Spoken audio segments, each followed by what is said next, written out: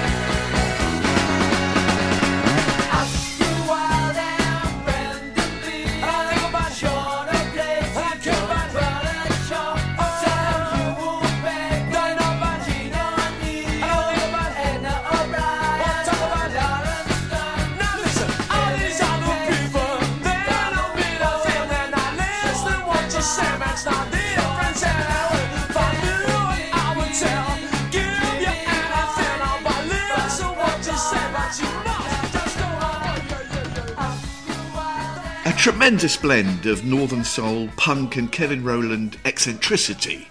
Number 40 on the UK singles chart in 1980, the very first single from Dex's Midnight Runners, that was Dance Dance. And there are days where I could just listen to those horns at the beginning going da-da-da-da-da, just constantly. It's so good. What a brilliant first 5 seconds for any single. Beaten only by Gino, of course. Again, there was a string of the funny thing I noticed when I was looking up their sort of single performances is it was one thing or the other. They either had their singles, there was only about 10 of them, but they were either like top 5 smashes like Come On Eileen, or didn't chart at all in between. It was strange. They didn't seem to ever invoke a sort of loyal following. It was like the top 40 singles buyers either liked it or didn't, but they stood and fell by that. No. Welcome to the podcast from the Parish Counsel. It's episode 344. I'm Terence Stackham, and Now, bearing in mind it was Valentine's Day yesterday, so... Of course it was, yes, apparently. People told me this, apparently it was. Here we go. Roses are red, violets are blue. Niles Crane's first wife was Maris. But she's not my podcast Valentine. Instead, welcome Juliet Harris. Oh, but that moment when I fell in, oh man, that stomach-churning moment. Thank you very much. Hello, everyone. A lot of work went into that, as you can tell. Yes, yeah, quite. Jules, we live in exhausting times. That is very much true. I get very much on board with you with that, brother. Yeah, I find it terribly draining to be expected to be outraged all the time before the age of the internet. If someone made a minor error of judgment in their lives, perhaps at a small argument in a store or shouted at someone in a street, the couple of people involved would be annoyed, perhaps mildly inconvenienced, and then get on with their lives. If such an incident happens today and there's a cell phone camera to record it... Oh dear, yes. Your life is changed forever. This week, several news outlets, including, of course, the Mail Online, published a video where a woman on an airplane in America had a bit of a flounce about having to sit near another woman with a crying baby. The complaining lady, she did swear a little and was a bit of a prima donna. But all we get to see is a 20-second clip. We don't know the backstory. In this clip, a stewardess overreacts and has the complaining lady removed from the plane. And the lady that momentarily lost her temper, by the way, she did apologise all within this 20-second clip, is treated in the story as a most contemptible person, someone to be vilified. Now, inevitably, the reader comments are the usual pile-in of over-the-top crazed ravings, including one person, bearing in mind this woman just moaned a bit, including one person who said that the complaining lady should have been thrown off the plane mid-flight. I'm finding it... That's very rational and reasonable, isn't it? Oh, I'm finding it terribly hard to be outraged 24 hours a day, Jules. Absolutely, I do have sympathy with you. And actually my main point about why storms in teacups being storms in the World's Cup are bad is that I wonder, there's sort of two sides to this. The first sort of angle I'm looking at this from is the idea that it then removes our capacity for outrage, I think, for things that genuinely are outrageous. So if we have to feel the same level of anger for everything all the time, it then in a way diminishes that anger, because then you move on to the next thing quicker, which means when utterly dreadful things happen, like these revelations to do with Oxfam and these terrible stories that we've been reading about, terrible behaviour by some people, not all people by any means, a minority, but unfortunately minority near the top of these organisations, behaving in contemptible, disrespectful, appalling ways towards people in disaster zones and very vulnerable people in difficult areas. When we are being angry about 20-second rows on planes, in a way, it kind of dulls everything, doesn't it, really? And I worry that it then removes our capacity for anger in situations which genuinely should, I think, make us furious and which we genuinely should be making a public outcry about. But then having said that, maybe the reason why we're having to find an outlet for our anger in small things is that nobody ever resigns over big stuff anymore. In the olden days, I mean, put it this way, look at the current government. Boris Johnson would not be in his job. Actually, although she's perhaps seen by many people as the lesser of many evils, Amber Rudd, as Home Secretary, was involved in an incident a little while ago when someone was deported back to I can't remember what it was now, but some difficult country, to face almost certain torture or death, despite the fact that there was a court order from one of the highest courts saying they were not to be deported. I mean, that is a resigning offence, I'm afraid. And yet there she is, obviously because she has to be there for various reasons. Chris Grading fails at everything and doesn't resign. No one resigns for anything anymore. And maybe we've ended up having to get ridiculously angry about fairly minor things because there's nothing else to be angry about, because people that should be resigning about things aren't, because no one seems to take responsibility anymore. Actually, it was refreshing that this lady that was the deputy head or deputy CEO of Oxfam, who had happened on her watch. She gave, I think, the only genuine apology I have heard for anything in recent months, possibly even years, when she said, this happened on my watch. I am mortified. I am very, very sorry. I have got to take responsibility for this. I am resigning. I would make the point that isn't it funny how it's women that tend to do that and men that don't. And I mean, of course, there is no, the chief executive officer who also had some knowledge of the situation. He hasn't, and I put emphasis on the word he hasn't felt the need to resign. I find it actually what gets me really angry is not silly things on planes, but the fact that no one takes responsibility for anything in public life anymore. And maybe we are frustrated and having to take our anger out in places that are ridiculous, because the usual things that I would get angry about, nothing happens, does it? There's never, Boris Johnson, everything just bounces off him, doesn't it? And that makes me furious. And yeah, I like you, I find it tiresome being outraged all the time, because I want to save my outrage for things that really deserve it, like Oxfam and like prats in government making a complete mess of everything and not having any responsibility in resigning. Well, yes, I really do agree, because the sort of minor outrage stories then deflect away, as you say, from the major I do stories. Wonder if sometimes papers like the Daily Mail, who have a vested interest in some of the political things that are going on at the moment, I wonder if they're without being a bit wake up sheep or tinfoil hat, would you like a copy of the Socialist Worker about it? Equally, I do wonder if sometimes these things are used as a distraction and we fall for it. And I think the minor stories sometimes move into the unwelcome territory of fake news. And I was thinking this week, it all reminded me of a couple of months back. We had a short video of a young 11-year-old boy from Tennessee, Keaton Jones, and it went viral. This was, he tearfully claimed he was being bullied, and the video went round the world. Everyone felt incredibly sorry for him. Celebrities offered him all sorts of treats. I remember this. Kindness fell upon him, and the next day the whole train of viral joy went into reverse, because it was alleged that his family were like Confederate waving white supremacists. And it became clear that maybe it was because he'd said awful things to some of his classmates. That was why he was being ostracised. So in 24 hours, this young Keaton Jones fellow and his family went from heroes to villains. And I think that endorses your point, really, in that becoming outraged at simply everything in life, we've none left to escalate at the true madness in the world, and the big issues that perhaps do need our outrage are diluted to the same level as a silly 11-year-old and a woman who behaves gracelessly on an airplane. And perhaps, we need to draw from the well of outrage more selectively. Yes, although having said that, thank goodness there is not social media everywhere and mobile cameras everywhere, because my mum had an incident in a cinema recently where unfortunately there was a lady that was sat next to her and her dad who very loudly ate a snack for an hour when they were watching The Post, which is quite dialogue heavy. And at the end, as they were on the way out, my mum shouted at this woman. I mean, I know my mum doesn't come out of this in a great light, I know, but I am sort of on her side, because I suspect I would have felt similar, not just because she is my mum, but because I would have felt similarly. And she said to this woman, next time I would suggest taking a packet of marshmallows instead.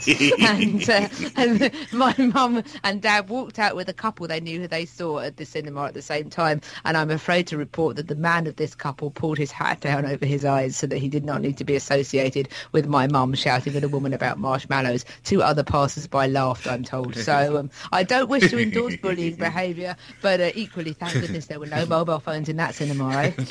Yes, I'm sure your mother could have gone viral on the Mail Online. It's only a matter of time before she does, I feel. It could have gone round the world. The marshmallow incident, it would have been referred indeed. to. John Humphrys, is he all that? And is there any radio station to listen to at breakfast time? That's next after The Fall.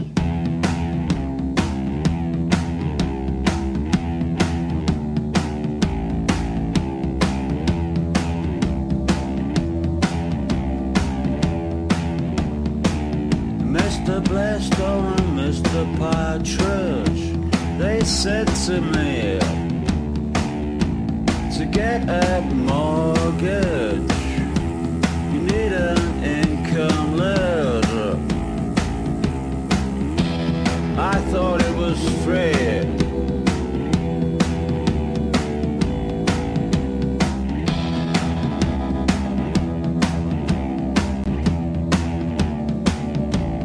Dolly Parton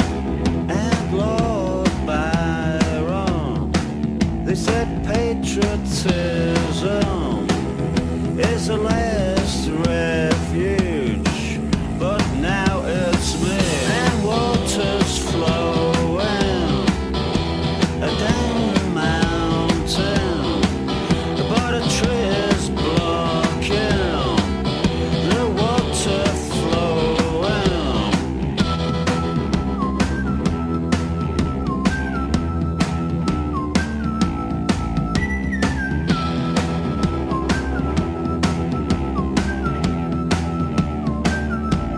So I went fishing, I know from a fish said I did dope.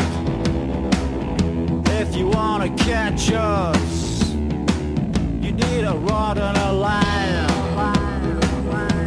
Sound of fish, water is flowing down the mountain, but a tree is blocking the water flowing.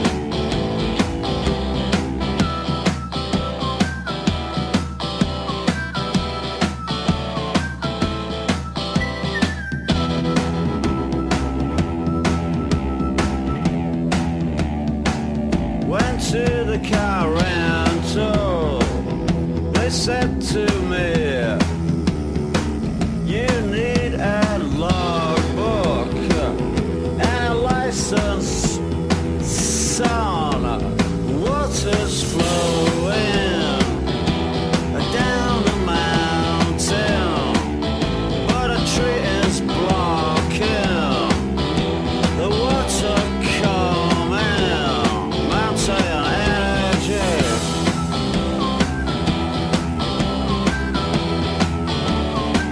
And water's flowing down the mountain.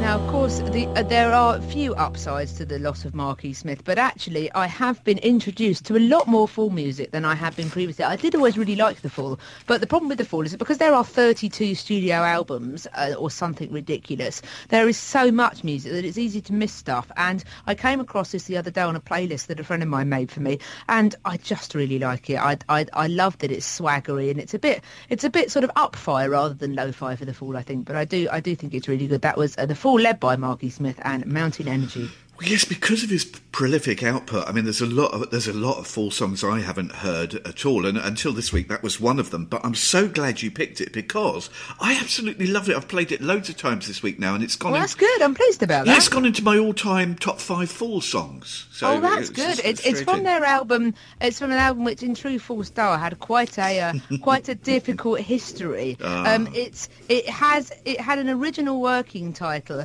and it was then changed to something else. But the working title is still included on the front of the cover. It came from the same album that I think I picked Sparta FC the other week. Yeah. But I picked Sparta FC number 2, which was the Peel Session version. The original theme from Sparta FC, which is used as the final score theme music on BBC, also came from this same album as Mountain Energy did, which is called The Real New Fall LP, brackets, formerly Country on the Click, close brackets, because it was meant to be called Country on the Click.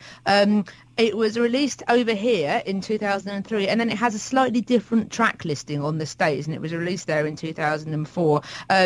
It was originally scheduled for release under Country on the Click. They produced everything, they recorded it.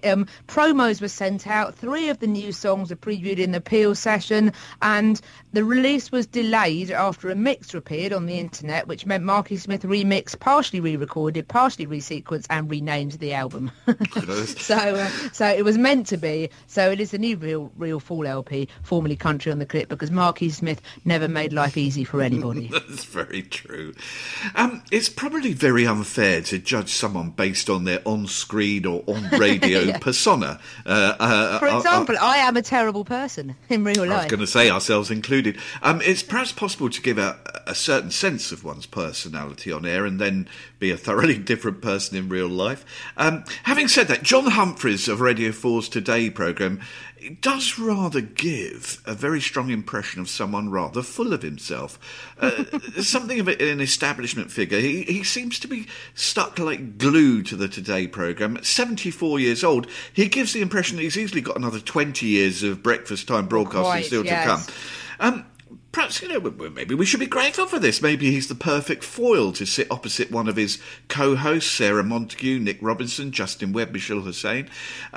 What do you think, Jules? Do you ache for each new morning to arrive so you may hear the tenacious, some may say pugnacious, style of the highly paid John Humphrys? Well, I mean, first off, I don't think that the leaked conversation between him and John Sopel about Carrie Gracie really showed him in the best light recently. I think that was rather unfortunate, to say the least. I occasionally struggle with John Humphrys on Today, and the reason that I think I struggle, and actually speaking about how you can't judge people from their on-screen personas and on-air personas, there seem to be two John Humphrys. There is a John Humphrys on Today, and then there is the John Humphrys that hosts Mastermind on TV, who is actually really quite nice on that, and you see people look slightly visibly relieved when they sit down and John Humphrys goes, "Oh, so tell me more about this Radiohead band that you're interested in," and actually that's quite nice, and you always think, I quite like him. Why is he not on Radio 4? He's great. Yeah. So, I struggle a bit with John Humphrys. I do find him... the problem is that I think, like a lot of these people, I think Paxman included as well, I think that they are very successful because they are very good when they first start out, and they have a particular thing or a talent that makes them good. And actually there are lots of similarities between the two, I think. And at first, when I first listened to Today, about 15 years ago, I used to quite enjoy John Humphrys. I used to look forward to him because I genuinely did look forward to him because he used to give people a really bad time. And by which I mean, he would ask them questions that they could not answer. He would ask good questions that would be trying to get to the heart of the matter. This was in the era of New Labour flannel, by the way. So he was very good at cutting to the heart of the matter through that, I think, and asking searching questions and not soft soaping. And I think there's a lot to be said for that, but I have to say I don't know what's happened. I don't know if he's just been doing it for too long. I'm not sure, but I do tend to find now that when I listen to John Humphrys interviews, I find them to be more heat than light. He really goes at people, which is great, but I don't find the questioning to be that incisive sometimes. So to me, it sometimes feels like he's kind of, sort of trying to hammer at a door. When I used to do a bit of cross-examination, when I was training to be a lawyer, even though I was a solicitor, I had to go on this advocacy course as part of my compulsory training. And it was one of the most fun bits of my training, actually. It was run by this very cheery former Metropolitan Police copper called Rod, who'd retrained to be a barrister. So he thoroughly entertained us by telling us lots of stories that would start with, well, people say Ashes to Ashes is a drama. We watched it and thought it was a documentary. So because it used to be in the Met in the 80s, terrible stories about sieges that had gone wrong and stuff like that. They let off CS gas in someone's house once and it turned out they needed the one next door or something. But he taught us advocacy. He actually taught me all I know about advocacy pretty much. And I remember cross-examining somebody once and she wasn't giving me, I wasn't getting out of what I wanted to. And it wasn't because, it wasn't her fault. My questioning was wrong. I wasn't asking the right questions. And I found myself having to repeat questions. And so I started to get angry and I was battering a door that wouldn't open because I was using the wrong tools to get it open. And in the end, he called me off and said no. And I remember this very cheery West Indian girl said to me as I sat down, "You were really badgering that witness, Mon." And I was. And actually, he pointed out that if you're not doing it right, if you find yourself having to repeat with the same questions and you're still not getting an answer, it's gone wrong. You've done it wrong. You're doing it wrong. It's not working. And I do tend to find nowadays that I don't find that I learn a lot from John Humphrys' interviews. I don't think that some people think, he's doing it to kind of, it's this machismo thing and he's doing it to sort of, show off and that sort of thing. I don't really think he is. But I do wonder if he's reached a point where, you know, he's had a really good run, and I wonder if he's reached the kind of peak of what he can do, really. And I do worry sometimes that he is particularly aggressive with women rather than men. I don't know if that is true or not, but I feel for poor Yvette Cooper every time she goes on, who is a very strong media performer. And I think I got to 7 interruptions over the other day before I finally gave up and turned on to something else. But I do tend to find that there is a fine line between asking politicians searching questions and not letting them off the hook, which is very much something I approve of.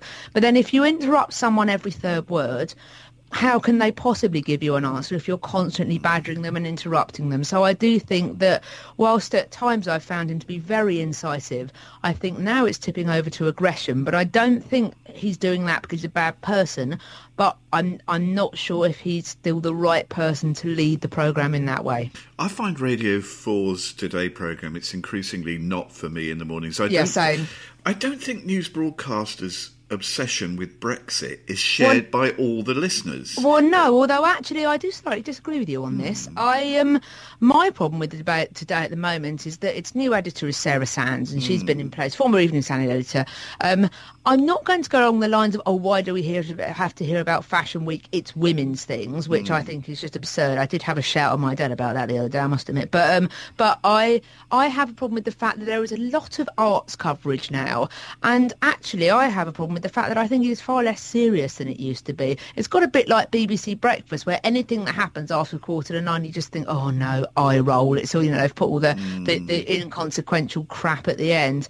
And I actually don't mind the Brexit stuff so much, because I was speaking to someone that had voted to leave, who said, you won't notice any difference. But I think that's nonsense. And so I do get why it is awful to have to listen to Brexit every day. It is terrible. But I don't think it is an obsession. I think it's where we are in public life. And actually, I think it's the job of news programmes to reflect that, because that is the impact it's going to have. Well, I'm not fully agreeing with you, because I rather suspect that many in the country would welcome a Brexit-free zone unless there's something absolutely sensational and new to report, because hours and hours on some trivial exchange of words between some minor politician and some obscure European bureaucrat, it's just mind-numbingly dull. But maybe I'm the one that's out of step there. Maybe other people welcome that. It seems to dominate every day, even when there's been no real progress. It's just some silly tiff. But I search in vain, I have to say, for a listenable alternative. I find 5 Live at breakfast, it's a bit too flimsy, a bit too tabloidy, and it sounds tired, rather like you were saying about the Today programme on Radio 4. The presenters and the contributors, they've all been in place for a long time, and sometimes it feels like it. Radio 1, too noisy. Radio 2, the presenter is too shouty. Local radio in London, oh god, that could be a whole section on itself. But briefly, in London, BBC, it's Vanessa Feltz. Oh yes. But Radio London, and most BBC locals do this, they obsess about locality to the exclusion of entertainment. So editorially, they feel they have an obligation to tell you about a burst water main in Hackney every 10 minutes. And then they're sort of desperate to get phone-in sort of interaction with them. So, are you affected by the changes in bin collection days? Call us now. You know, it's unlistenable. Which leaves me Radio 3, which is usually okay, unless they play something challenging at 8 o'clock in the morning, which is not very welcome. So, I suppose all of it explains the ongoing proliferation and popularity of podcasts rather than live radio. Well, yes, absolutely. It's very true. And actually, I tend to find myself increasingly listening to podcasts on my way to work. I've bought one of those things where you can stick your phone on the dashboard. I don't have it, obviously, I just use it as a player. I don't use it for anything else whilst I'm driving, of course. But actually, I find myself listening to podcasts because, like you, the only station that I would be inclined to listen to, I do like Radio 3, actually. I'm not always in the mood for classical music, but I do. The regular breakfast presenters, Petrock Trelawney, and particularly Clemency Burton-Hill, who I like a great deal, actually. And actually, she plays a lot of Bach, which I like very much. That's okay. I can deal with that. Like you, I find Radio 1 to be too loud. Actually, my difficulties with Chris Evans. I used to listen to Chris Evans a lot on the way in, and I gradually became disenchanted because I'm just so sick of hearing about his wonderful life, frankly. Yeah. All you ever hear about him, his wife, his beautiful wife, his cards, his playing golf, the pub that he's got. You know, I just find it to be really tedious. It's a shame because I've read a couple of his autobiography type books, and I find them to be very self-aware and really good, and I just find him very congratulatory as a presenter, and I find that tricky. Radio 4 we talked about. 5 Live, I find it difficult to get a decent signal in the car, and also I do like Nicky Campbell and Rachel Burden. Actually, I wonder if I might give 5 more of a go. I must admit, our local radio is not good. I would listen to 6 Music if I had it in the car. I would listen to it all the time, but I'm not very keen on Sean Keaveney on Radio 6.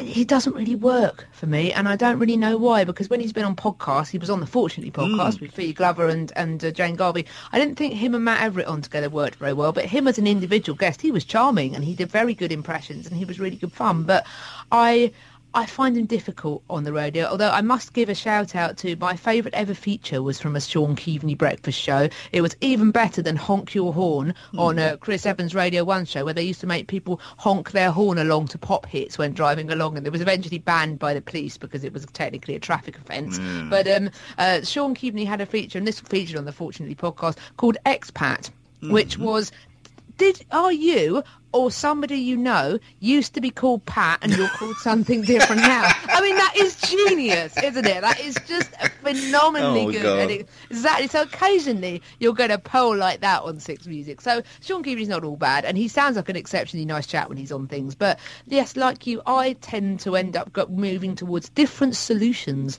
different audio solutions for my journey into work. Words to strike terror into the hearts of employees everywhere. We're having an away day with motivational speakers. It'll be great for team building. That's next after live at the Whiskey A Go-Go Los Angeles in 1966. It's Otis Redding.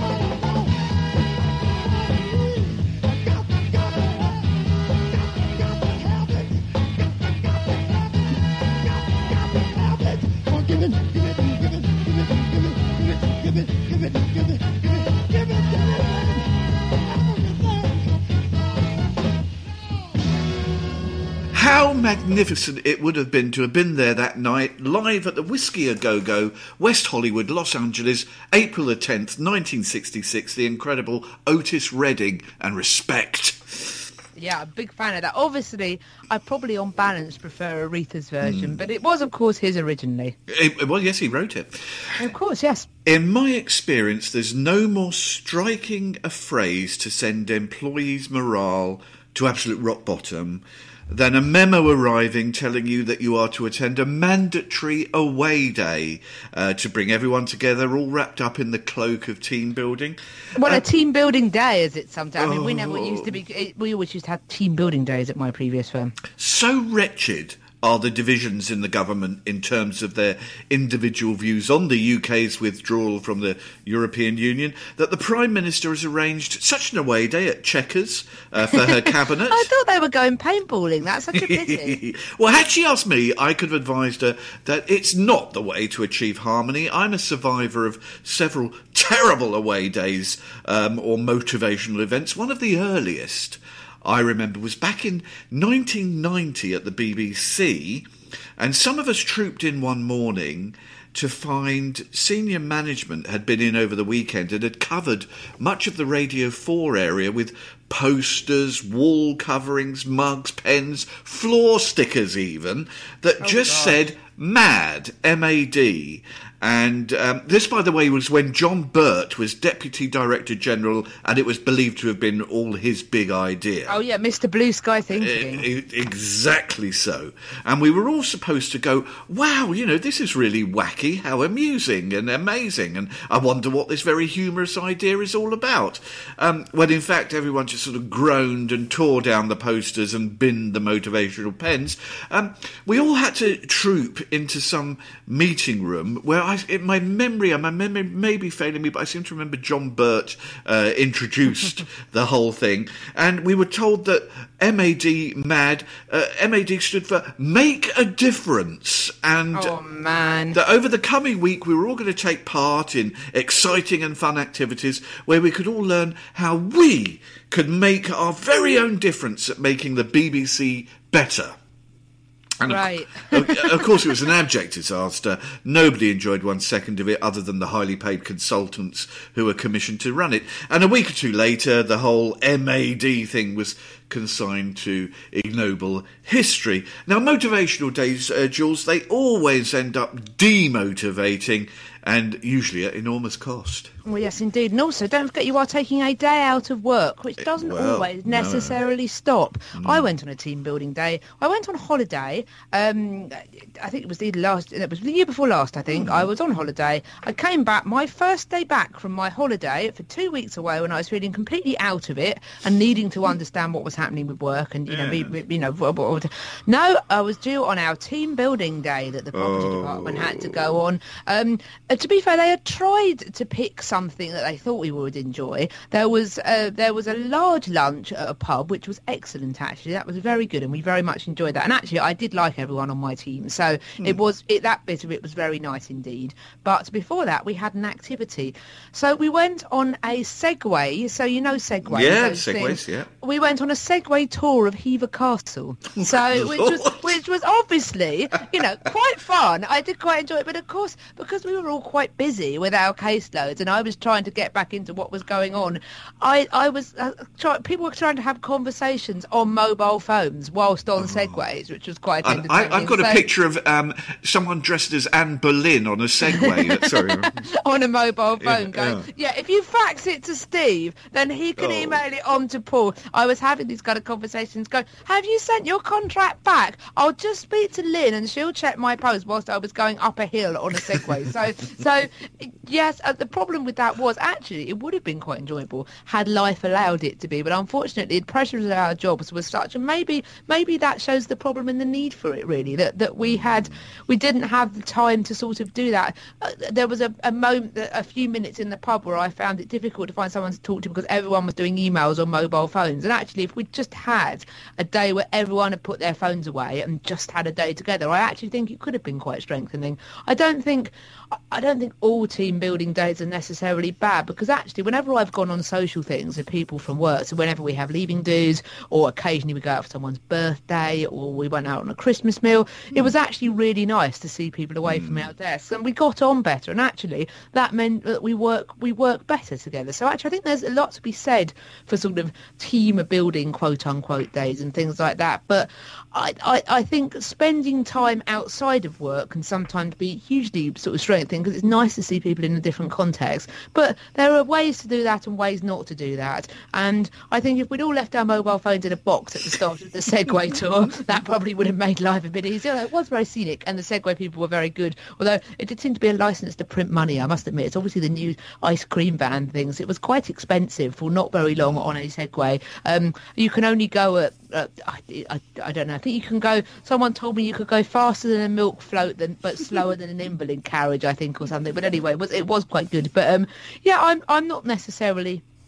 I'm not anti outside of work exercises that everyone that sort of gets on better and knows each other better, but I am anti-corporate jargon, and I think sticking mad stickers all over the ceiling and floor wouldn't necessarily motivate me a great deal. Maybe about 5 years ago, I went to the very last one of these motivational days that I've ever attended. I'm glad they haven't finished. I'm glad you no longer have to suffer them. Oh, it tipped me over the edge. I mean, as it's quite recent, I won't give the precise location or name the organisation, but it involved a motivational speech by a fellow who is quite well known in London on local radio, funnily enough, Right. after our last subject.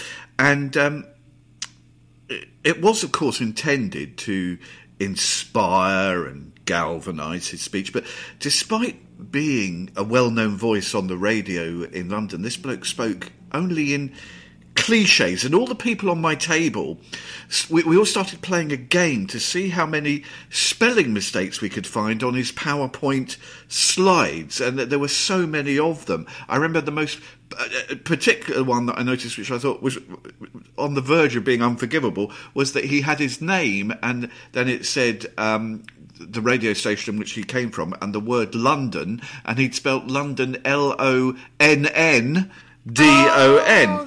And this was in and amongst the 20-year-old clip art pictures that he had on his slides to illustrate, his hopeless narrative. It's amazing how senior managers still think that listening to some Egypt who flashes a few slides will completely change the dying morale of their employees. It's not ideal, really. Now, whenever we hear you speak, of course, Jules, we're instantly revitalised.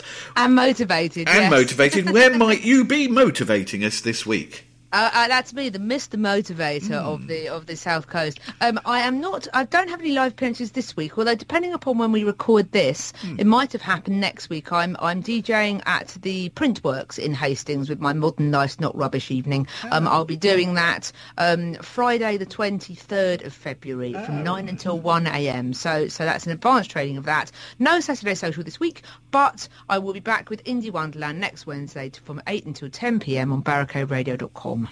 Thanks to you for listening, and yes, deep thanks. Thank you. Thanks to our peerless executive producer Rona. Very much so. In a digital age, this just doesn't happen now, but I remember that several radio stations had got hold of an advance copy of our closing track today and played it constantly. And I remember that I kept going into the record shop in Weybridge and they kept telling me it's still not released yet. And such was the impact that this extraordinary debut single had. I wasn't alone in being mesmerised by her, Jules. Absolutely. I mean, she really did change everything. And I think we might have spoken about this before, but I don't think it would happen now. Would a major label now sign an artist and then spend a year with them in development before releasing any singles? It seems unprecedented, yes. Absolutely. And she was so young as well. The reason why I'm playing this is, and I mentioned it on the podcast a couple of weeks ago, when I went up to Manchester, I did see the actress Maxine Peake having a turn doing some DJing, and she played a very interesting selection of records, and she played this at one point. And one of the fun things about being a DJ that also likes music is that, of course, if you're trying to do a sort of a live DJ set, I do find myself playing the same songs quite a lot of the time, but I'm always on the hunt for new ideas and things that might work. And she played this, and of course it became a whole room of people twirling around and accidentally hitting each other. And I think it was Barbara Ellen wrote an excellent piece in The Guardian recently about the 40th anniversary of this record, basically saying that in a weird way, it taught a generation of women how to dance and how to do their own thing and how to sort of interpretive dance and how it is all right just to flail around, because if that's what you feel like doing, then why not? And I did enjoy this, and I think I might pinch this for an end of a set at some point. I think this would be a nice kind of finish. Very much enjoyed the caterwauling to this as well. She did put the vocal down at one point so that everybody could have a good old shout. This is Kate Bush, and this is the Peerless Wuthering Heights.